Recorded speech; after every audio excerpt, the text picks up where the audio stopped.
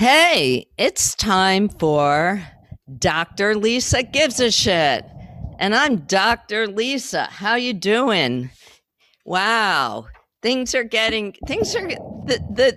is such a drama here in this country right now, and it just, we keep thinking it's going to calm down, and it's just not. So I just want to make sure you guys are okay. I'm thinking about all of you. It's a rough time of year. It's a great time of year. It's a crazy time of year.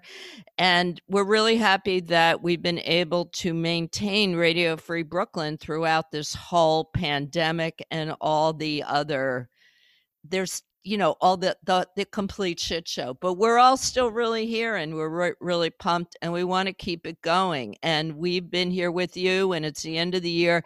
Tax deductions. Okay, so donate to us now at radiofreebrooklyn.org. We have 24/7 programming, and we are really fucking, the truth is, we are really inclusive, and we are really community based, and we have every kind of music, comedy, talk, politics, and we're non, we need some cash. Look, it costs money to keep us together, and that's what we're trying to do. We're trying to stay together for us so we can stay together for you. There, I made my pitch. Okay. Anyway, thanks so much for listening to Dr. Lisa Gives a Shit. Here every Thursday, 2 to 3. You can go to the archives and check that out, because I've got over 250 recorded sessions, and there's some really amazing stuff in there, if I say so myself. I want to also let you know that if you are having a hard time and you have no money, you can get free mental health services. Okay, so go to 888 NYC Well. That's WELL, or you can text well at 65173. Okay. I am really thrilled about the guest I have on today, Guy Richard Smith, who we're going to get to in a few minutes. He's a really brilliant, you know, multi-talented artist. He's so good at so many things. He's a performer, he's a painter, he's so many things. He's also pretty fucking fascinating, actually. We had a really good intake session, so stick around, because I've got to tell you about the city running tours before we get to him. Okay, I'm going to tell you about this. This is such a cool thing that you can go to cityrunningtours.com. That's just slash New York City, and you can go on a running tour around the 5 boroughs. You can schedule a tour, which is so cool. So if you like to run, and you like being around other people that like to run, and you also want to have a really interesting experience while you're running, this is way overwhelming for me, but you guys are in good shape out of there. And even if you're not, this, I got to tell you something, mental health wise, you get an A if you do this. This is really good for your mental health on so many levels. So go to cityrunningtours.com, check out the details.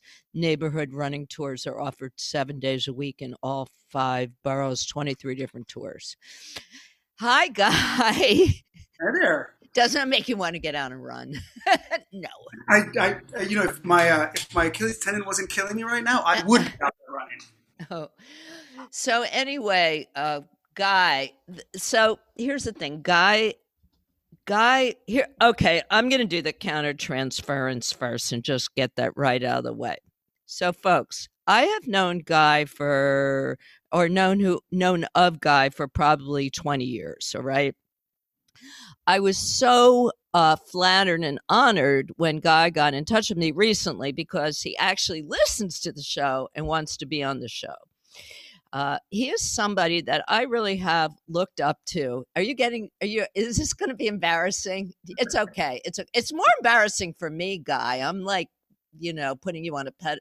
No, but he's somebody like, one of the most, the year 2000. Here, I'm going to tell you, this is my impression of Guy. Guy is like Guy is the guy who had like a lot of solo shows, and I would go and stand in the corner because I didn't know anybody. I wasn't like really that involved in art at the time when, and Guy was like running the show. Literally, he was in a band. He had music, and the band. So, like, one of my first encounters with Guy is in 2000, being invited to this very exclusive private artist party in like a huge studio with probably a couple hundred people. And I was like so high on myself for getting invited. And Guy was fronting his band, Maxie Gale and the Playcoats. And I learned recently that doing research on Guy, I've just found out that Maxie Gale means jerking off. And no, it's super horny. Super horny, something to do like that. Yeah. So, oh yeah. So anyway, I'm doing countertransference because I have put Guy on a pedestal many times, and I'm afraid that I may come off as, at some point, maybe jealous or envious. And so I just want to put that out there because I have been jealous and envious of him. But anyway, I'm thrilled that you're on and you're fascinating, and I have a lot of respect for you. So I'm very excited to have you on as my guest. And just why don't you to try and see if you can condense all the things you do into, a couple of sentences, or tell us about your career. I'm an artist. Painting is my first love, but I started being in bands when I was in my teens, and was sort of just always in bands at any point. A Guy grew up in New York City, and his parents are both professors, and his father was a major professor at Columbia. So he grew up in a very enriched environment in New York City. Okay, go ahead. Yeah. And, as soon as I was old enough, I got on a subway and went, below 14th Street and started going to like CB's for Sunday matinees and all that when I was 14. And so I've always been in bands, and I've also really liked humor. And I was very lucky in that I went to LaGuardia High School, where I was surrounded by all these people that did all these things that always seemed like they were having a little bit more fun than I was. And I wanted to try my hand at pretty much everything, from acting to dance to music. And I just want to remind, just so you guys know, LaGuardia is the famed school, where it's a magnet school. You have to be super talented to get in. What did you do, guys? Show a portfolio or acting? I showed and there must have been like famous actors that you went to school with, people who became famous. Aniston was who? Jennifer Aniston. Okay, there you go. That's what I'm trying to say, guys. Okay, go ahead. So it just seemed kind of natural to want to do all those things. And I also wanted to show that I had a talent for them. I wouldn't say that I was always good enough in all these things, that they became kind of part of my lexicon. I want to add something there, which is that during our intake session, I think that you would be he was very popular, folks. Okay, let me just say this: Guy is a really charismatic, fun, attractive person, and he was very popular and probably natural on stage, even though he didn't necessarily he didn't go into study a performing thing. He has what it takes to front a fucking band. It's a big fucking deal. You have to that's a gift. Okay, go ahead. Yeah, no, my first show, I think, I was 14 and fronting a band at CBGB's. And what I was saying. What?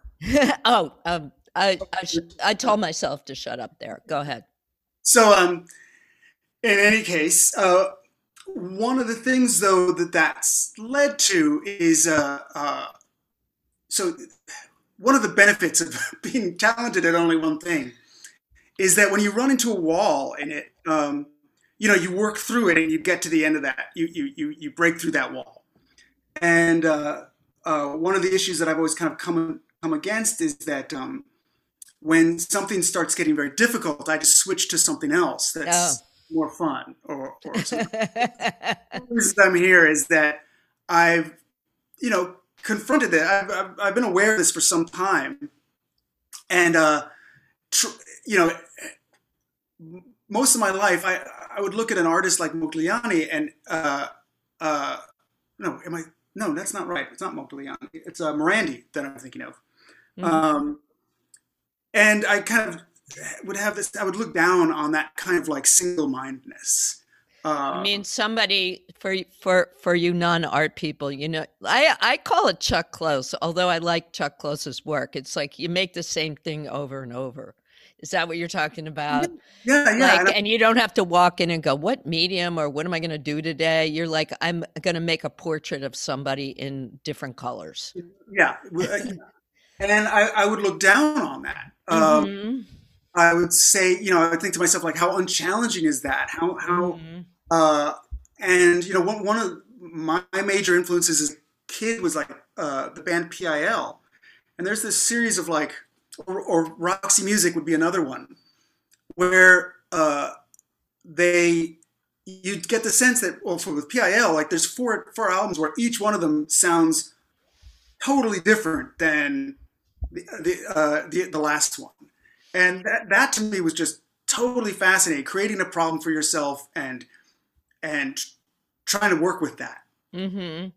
And but PIL did four albums like this, and then it kind of just they couldn't So, keep it up. so I'm gonna try and so you are really good at a lot of different things, and what you're saying is one of your issues is every time you get to you feel like you don't follow through, or you get frustrated and then you Right, move on. Okay, right. so broad view. Um, you know, I would characterize your work in very like a whole bunch of mediums, right? Yes. But mostly focused on painting. Everything starts with painting. Yeah. Yeah, and mostly what you're involved in now is painting and drawing, right? Yeah, yeah, yeah, yeah. Yeah.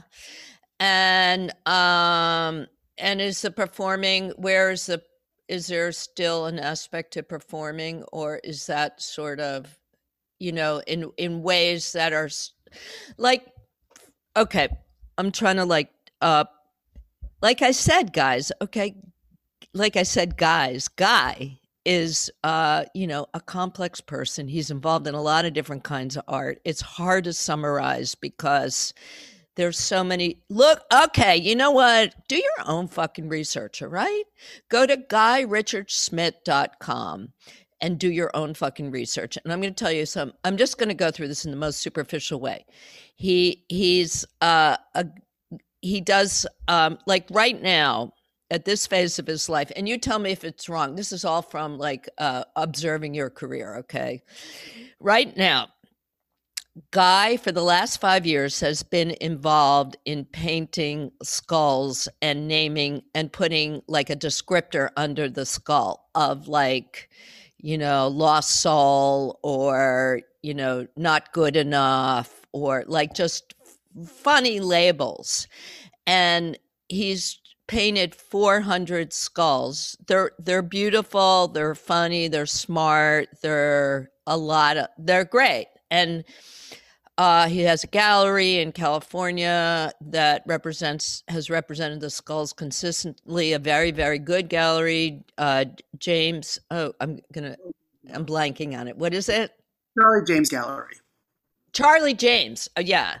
Charlie James, very, very good gallery in LA, and they've been shown at Spring Break. He had a solo show at Spring Break. That's a big by Carol Bove. That's a big thing too. They've gotten a lot of acclaim, as well they should, and something I'm gonna get jealous just for fun because it's funny. No, I mean we do really do. Forget about that. I'm just trying to make a bad joke. So the thing is that where Guy is right now is he has turned these, or a publisher has put out a book, Guy Richard Schmidt, A Mountain of Skulls. It's a monograph, which is an artist book that has descriptions of an interview and descriptions of the art context for the skulls. It's a really, I mean, I'm not kidding. It's a really great book, and it has, I do your own fucking research, but it's a great book, and it's a very art monograph art museum store quality book. So I was thinking that you've sort of incorporated your performing in the delivery of the book, right? Is that right? Yeah, well, we're trying. The book dropped in October, and right in the middle of the pandemic, and uh, you couldn't do a book signing, you couldn't do a you couldn't do events really. So I started biking the books everywhere to anyone, like anyone who would buy them online from the publisher. I would then load them up in my on my bike and bike out to. I went Washington Heights, Red Hook, Sunset Park, even Queens, and deliver the books and sign them. And so, folks, he documented this. You can see it on his Instagram, Guy underscore Richards underscore Smith, SMIT. And you can see, how fun you get, the real feeling of the charm and the interaction and the performance aspect of Guy delivering these books to people he knows and to strangers, signing the books when you got there. Am I right? Yeah. So what I'm saying is like there's, I think that the natural performance aspect of you, I mean, a lot of artists would think that would be the worst idea of hell, going and handing the work over to the person right there. I Yeah, mean, yeah, there are a lot of people who would never, and then to go to extra trouble and enjoy it. No. So I want everyone to understand. I mean, I'm understanding. I see performance ingrained in you and your work. However, like you can't shut that down, right. and it's not going to be shut down. So I think right now, especially in this last, I mean, I think that the series of paintings has dominated your last 5 years. Would you say that? Well, yeah. Except, I mean, during that 5 years, I also did the sitcom, the Gross Mallerman. Oh, right, right, right, right. Tell us So about that. I shot 5 episodes of a sort of classic three-camera sitcom about this ridiculous, over-the-top, um, uh, obnoxious painter named Jonathan Gross Mallerman, and we built a soundstage at Pierogi Gallery's Boiler Room, and shot it, with the classic three cameras in front of a live studio audience. I was Um, there. Did you? I was there for one of the for part of it, and I got to see Guy do this amazing video, TV show. I was in the audience, and he had all these really famous, art big time art performers like Dynasty Handbag, one of my favorites, and Kenny Melman, and yeah, I mean it was a really big. It was, I mean, for the art world, it was a big production. Maybe Jennifer Aniston has had bigger productions, but it was a pretty big, exciting production, right? yeah, it was fun. It was exhausting. It took over a lot. In fact, the skulls actually came out of. I started doing the skulls because in post production I was so. I didn't have any money. I blew. I'm still sort of broke from that thing. Because while I raised a lot of money, it ended up costing more. Yeah, And yeah.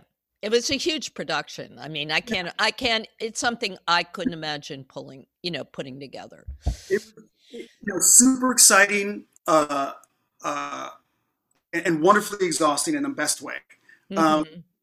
but afterwards, when you're trying to get the post production, and I did all the editing myself, but Wow. trying to get like the Foley work and the color corrects and um, things that you have to really pay for. So we were always kind of at the back of the line, and I'd wait, I'd make a phone call, and I'd find out they weren't going to have it ready. And I just got really depressed and started thinking of this time when I was a student in the Netherlands, and we went to this weird little town in Czechoslovakia, Kutná Hora, where they have this crazy ossuary, this bone church, and with piles of skulls. And their things, they have this kind of like bunting made out of. So you were basically surrounded by, it's in the book, it's like 40,000 skulls, right? Yeah, In one place in Czechoslovakia, was it? Or where was it? in Bohemia. So it was. Yeah, Bohemia. But the thing is that what you said is that you got depressed you got depressed towards the end of the production. So depression connected you to that time. Is that what you're saying? Quite possibly. I mean, I was sort of desperate for something that was to be productive on some level. Everything was out of my hands, and I remembered this moment when I was there, when I was staring at these skulls, and these skulls are weird because it's like, they're so potent, but at the same time they give you nothing. They're a symbol, and I was thinking, like, here I am looking at this, mass of people who lived and loved and, had revenge and lost out on things, or were triumphant momentarily, or had, affairs and stuff like that, and I couldn't empathize with them. And I remember sort of looking at one of the skulls and going, like, I wonder maybe if he was the town baker, and if he was Mm-hmm. the town baker, he knew everybody. He had relationships with everybody because they'd all come to his store, or So his. you had a way of you had kind of, maybe sounds like an epiphany when you were able to see one of those skulls as an individual, and then they all became individuals, and you were only 13. Were you young when that happened? I read in the book. How old? 19. 19. Yeah. So I bet that must have that that sort of brings the idea of mortality into focus, right? Very much so. Yeah, yeah, yeah, And yeah. then when we, I think, get frustrated with our work sometimes, especially for you who wants to do everything and mortality is a real big bummer because you only have a limited amount of time Yes, and very much so. can't Yeah, get to everything. So maybe that's part of what you were dealing with the skulls, your frustration and not being able, trying to deal with your own mort, the limits of mortality. Let's put it that way. yeah, yeah. I'm keenly aware of that at all times. I'm sure no more or less than anybody else, but it's Hmm, definitely. I don't know. I think, it. You also have a sense of humor about it somehow, right? Yeah, yeah. It's funny. You've, those are really conflicting things, right? Death and laughing at death, or finding humor in it, sharing that humor. I think you want to do that, Right. right? And trying to process death. Yeah, yeah.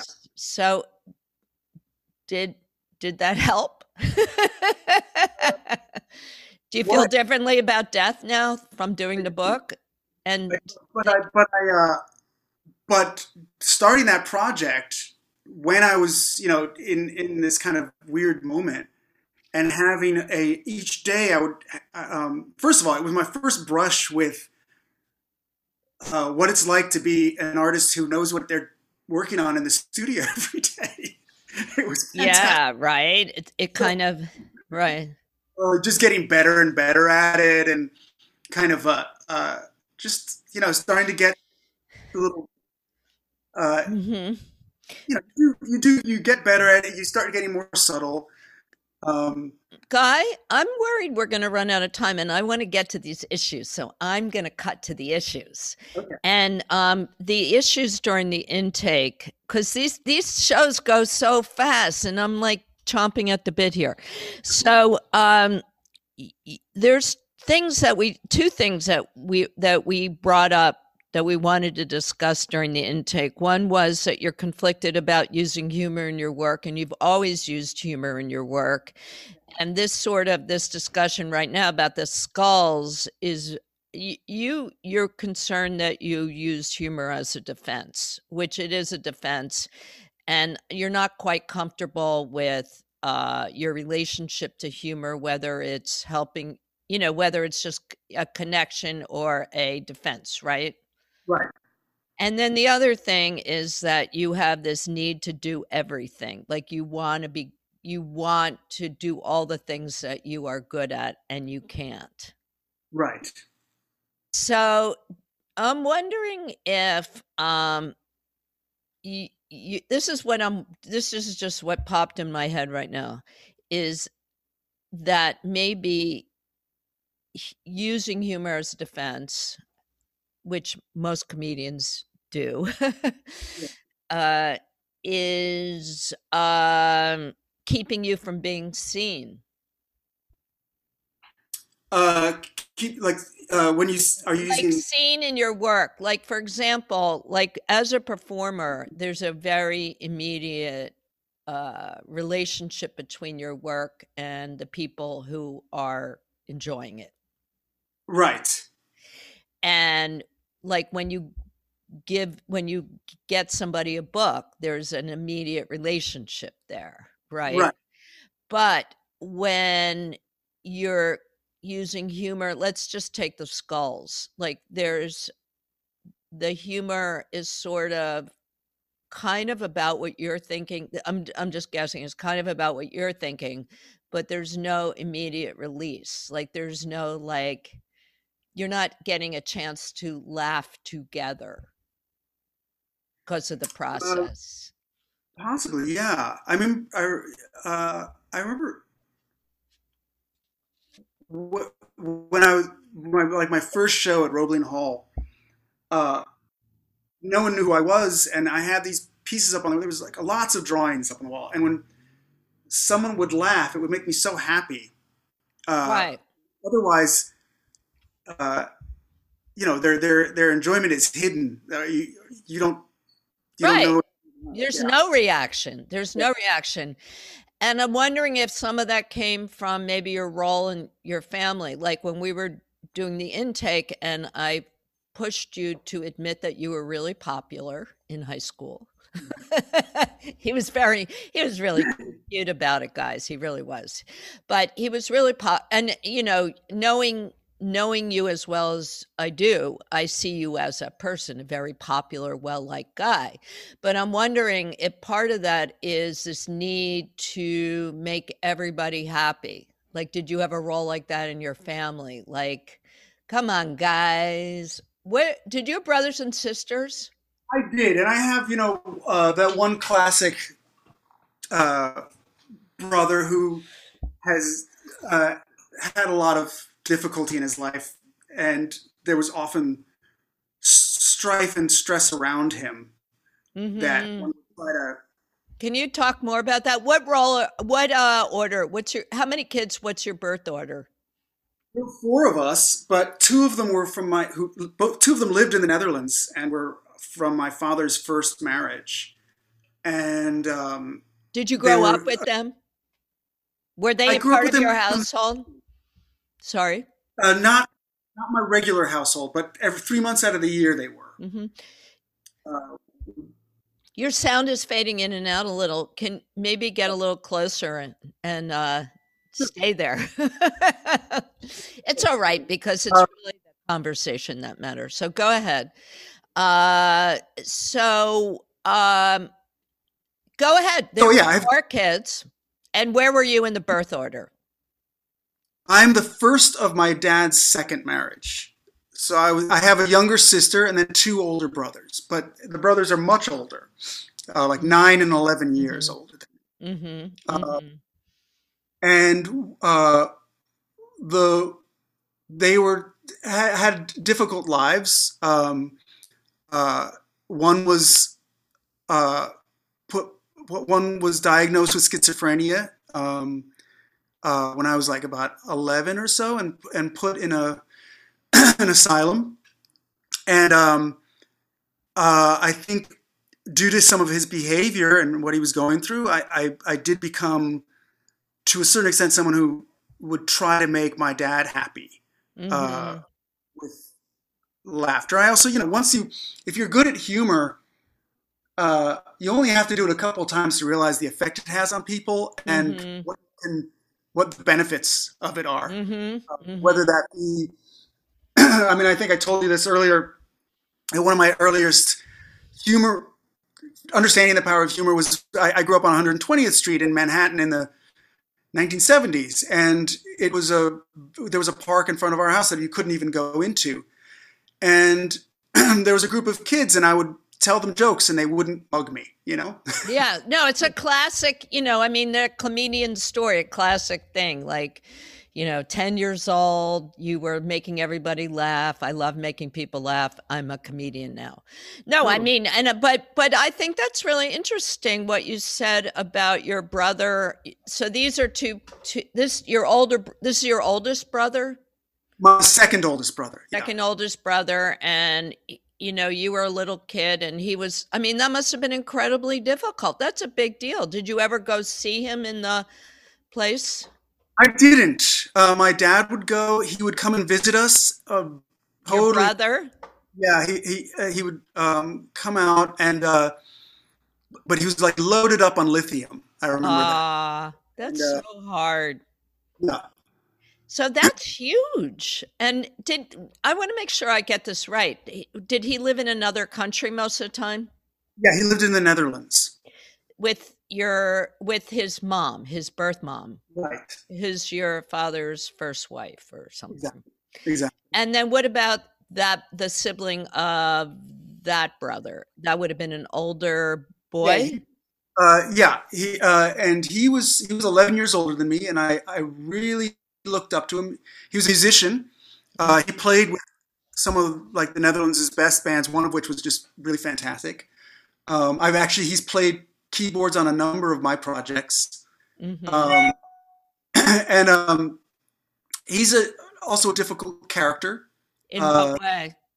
just a bit of a shut-in at this point. I mean, he's now 61,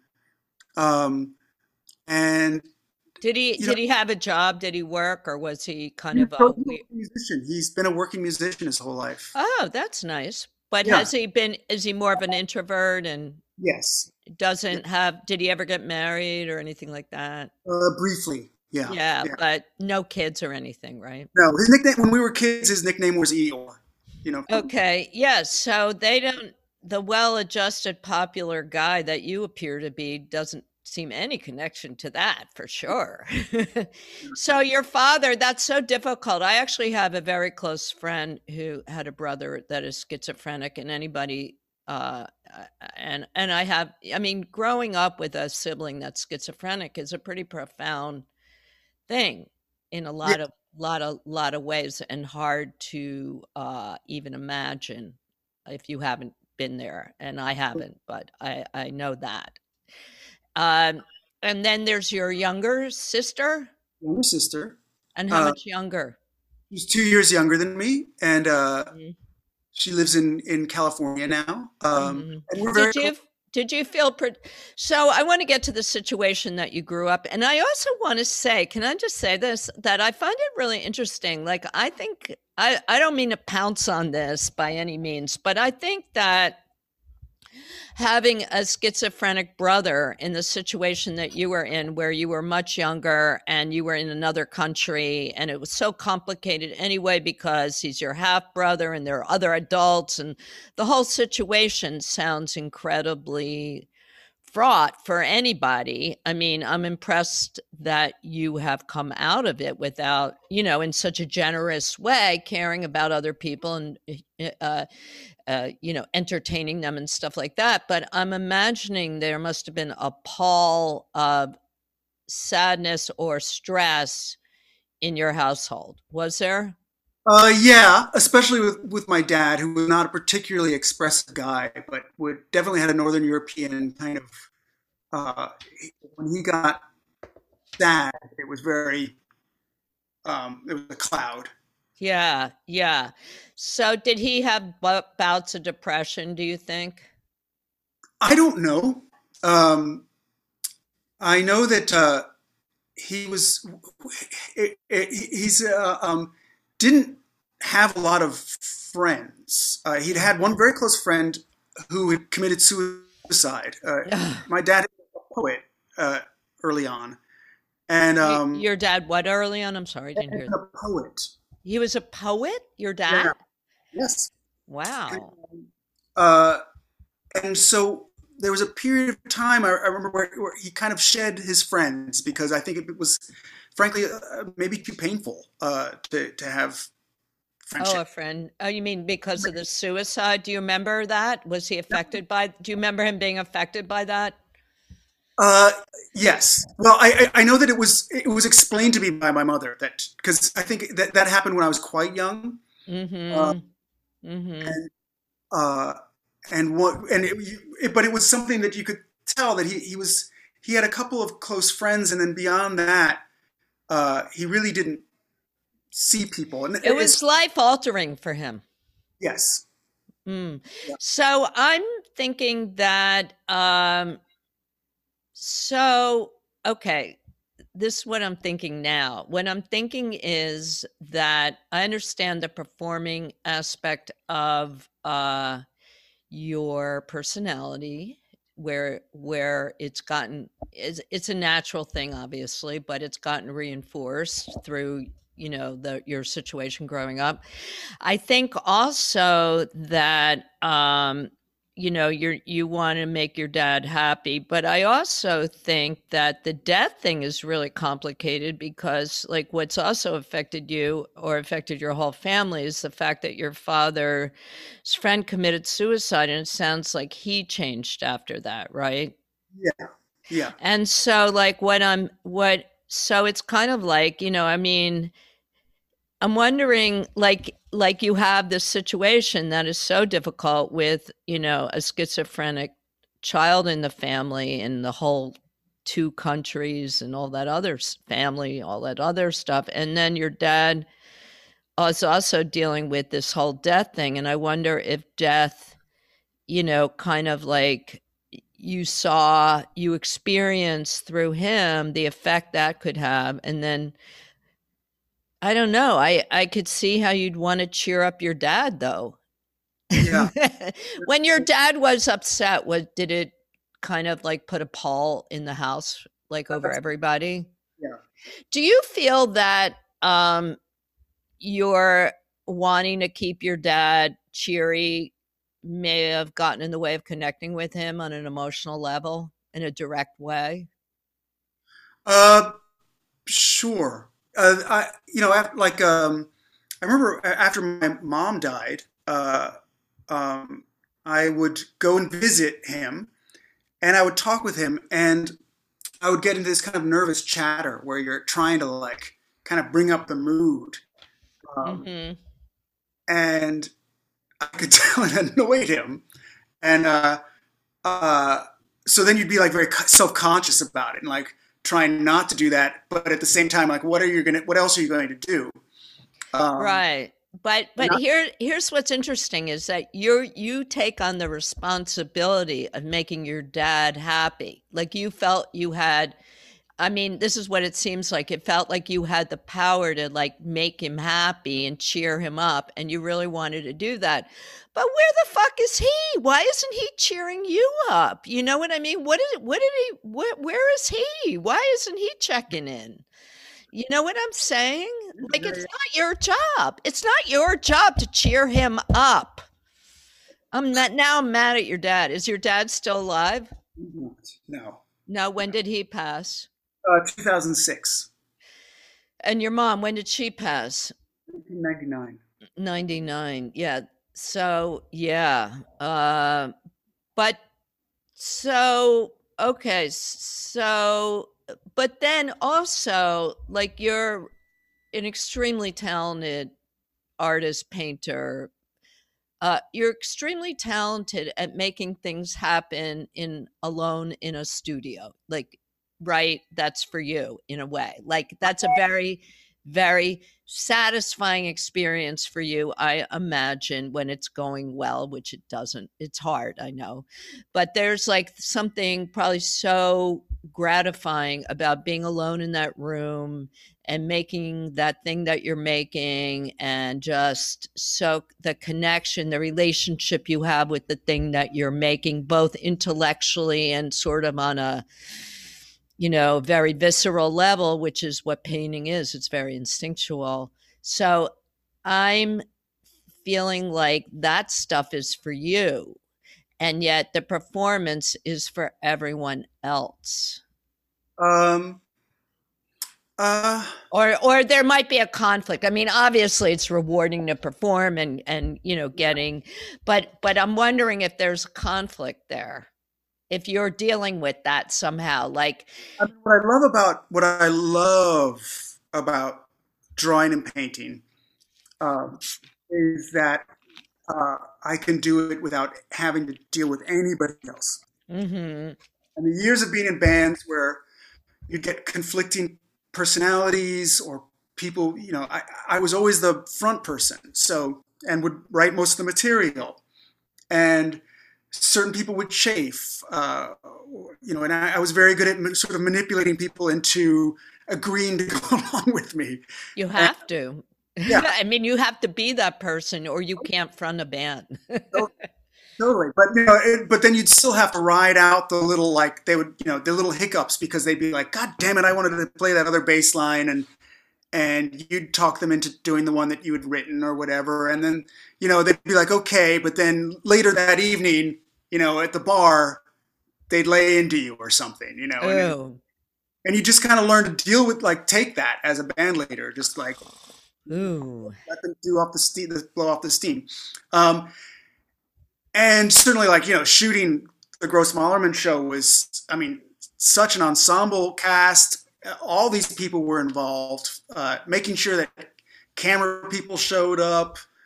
Um, because I tend to fall in, I don't into the producer role as well. Yeah, of course. Um, that that gets very exhausting, and knowing that I can Mhm. go home and make a little drawing and not have to consult with anybody over it. Right. This is what I'm saying. And it also sounds like you are very really good at assuaging people's egos. Like, I mean, I know, I don't know these people, but I know in the Gross Mallerman show that to have, performers like of the level that you had, even though they're your peers, they still have to, you got to make sure everybody's happy. Yeah, And, totally. and I then had, everyone else who's working, I don't know if what you were paying them or whatever, but it wasn't like, Hollywood scale. And really, you have to make sure that everybody's in a good mood all the time. And you also have to write, you're also responsible for the entire production and the material.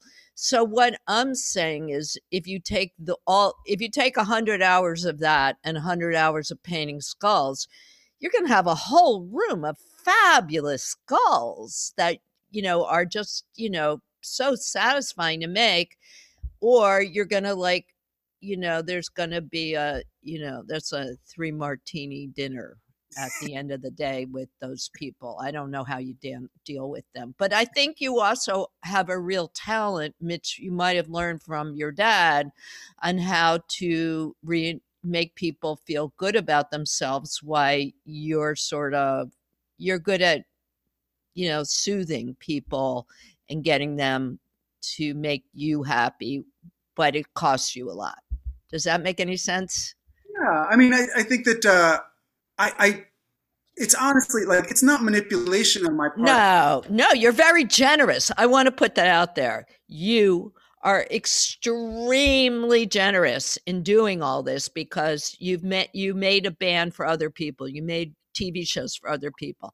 Those people all didn't have to worry about anything that you worried about and the big picture and nothing, and they got a lot out of it. So let's be clear, you are very generous in doing this, and Yeah, it's costing you. That's what I'm trying to say.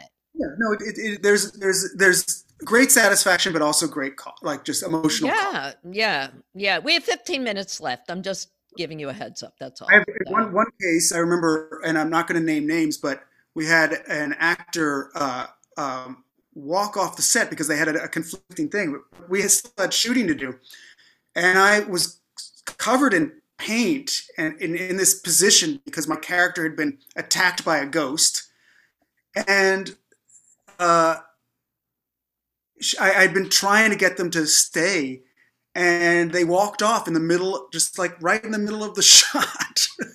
It was one of these, and you just have to go on. You just have to go on. Wow, wow, and wow. That's no, and as I mean, I've produced some show. I have produced my own shows enough times to know that, like, I call it there's not enough ROI in producing a show. I mean, I can't speak for you because it's completely different. But for me, I felt like there's a lot of too much, not enough return on investment in producing shows with lot of people. Right, right. I mean, and considering that you can also make things like I can make things on my own and be very happy doing that. And actually, this radio show is fabulous. You should get a radio show. Come join the station.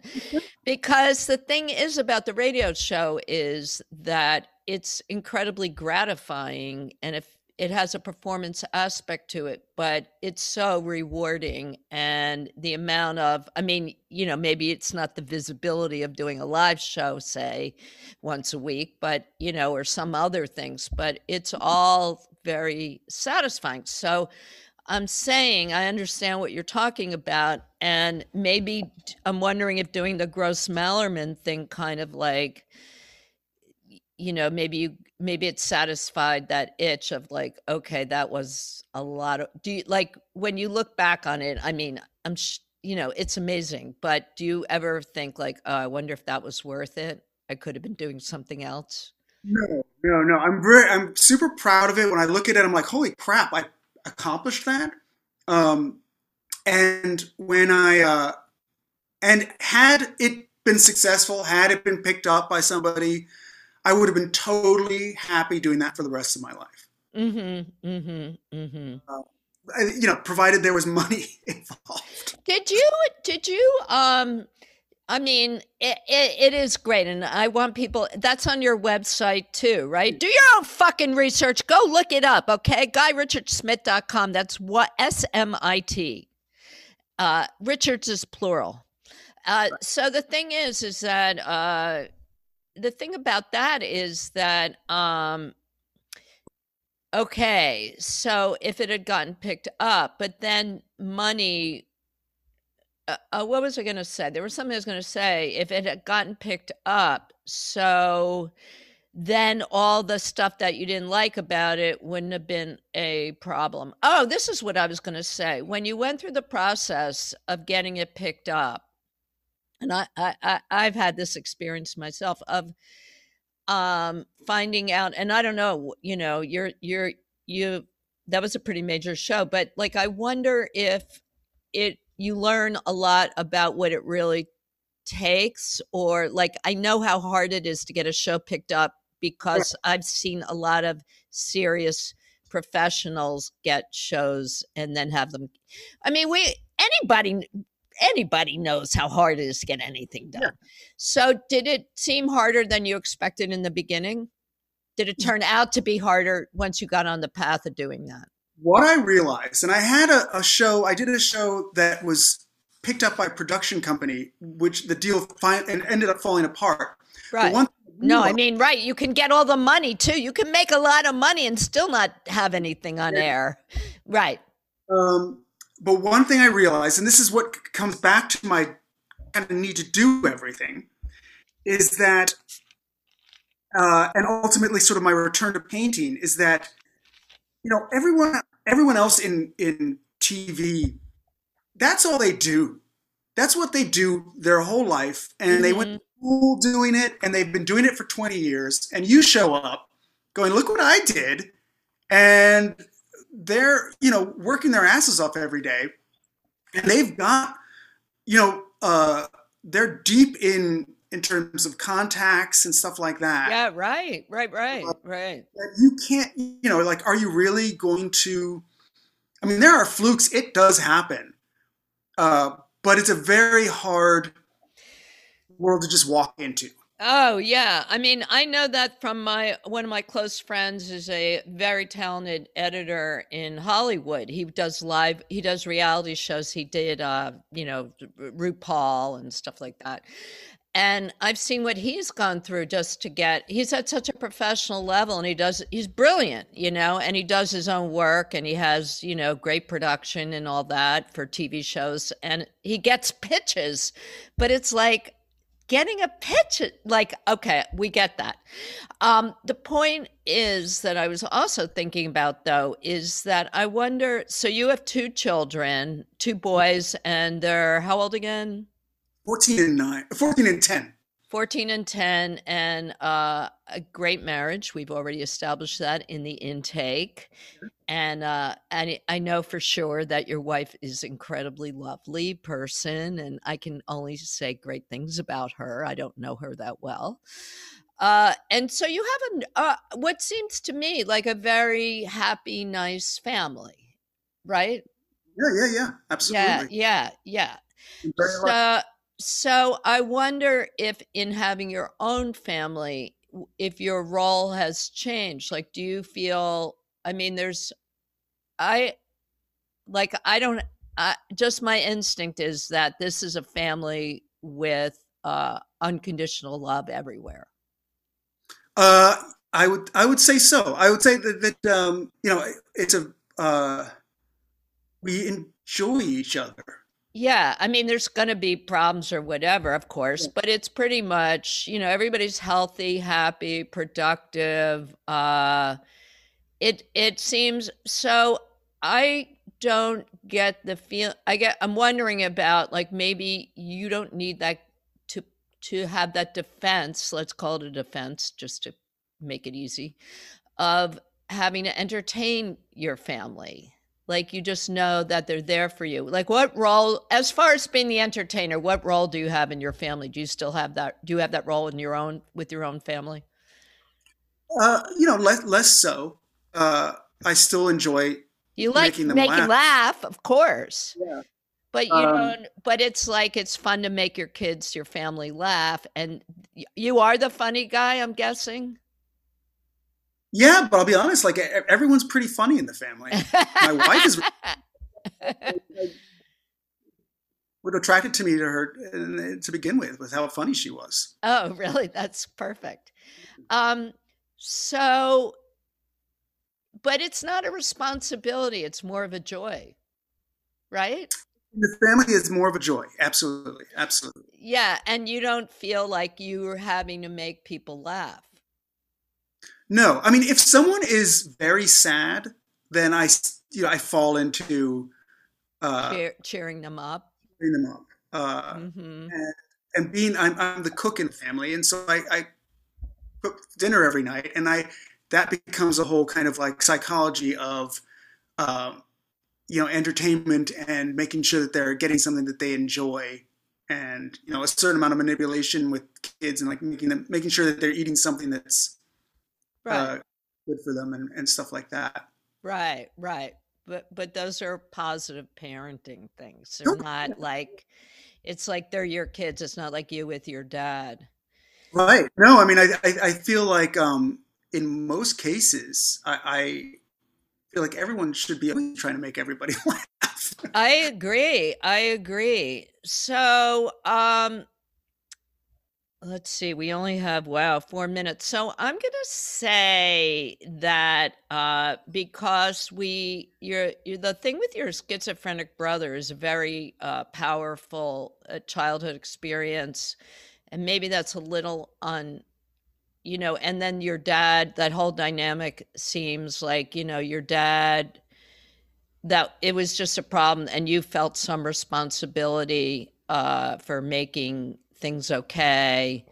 And you were actually probably capable of it. So that makes it more of a responsibility. But I'm wondering if, you're just like, you want to be really good at everything, but you maybe you are starting to focus more on your own visual art and you're kind of letting the other stuff go more and it's sad.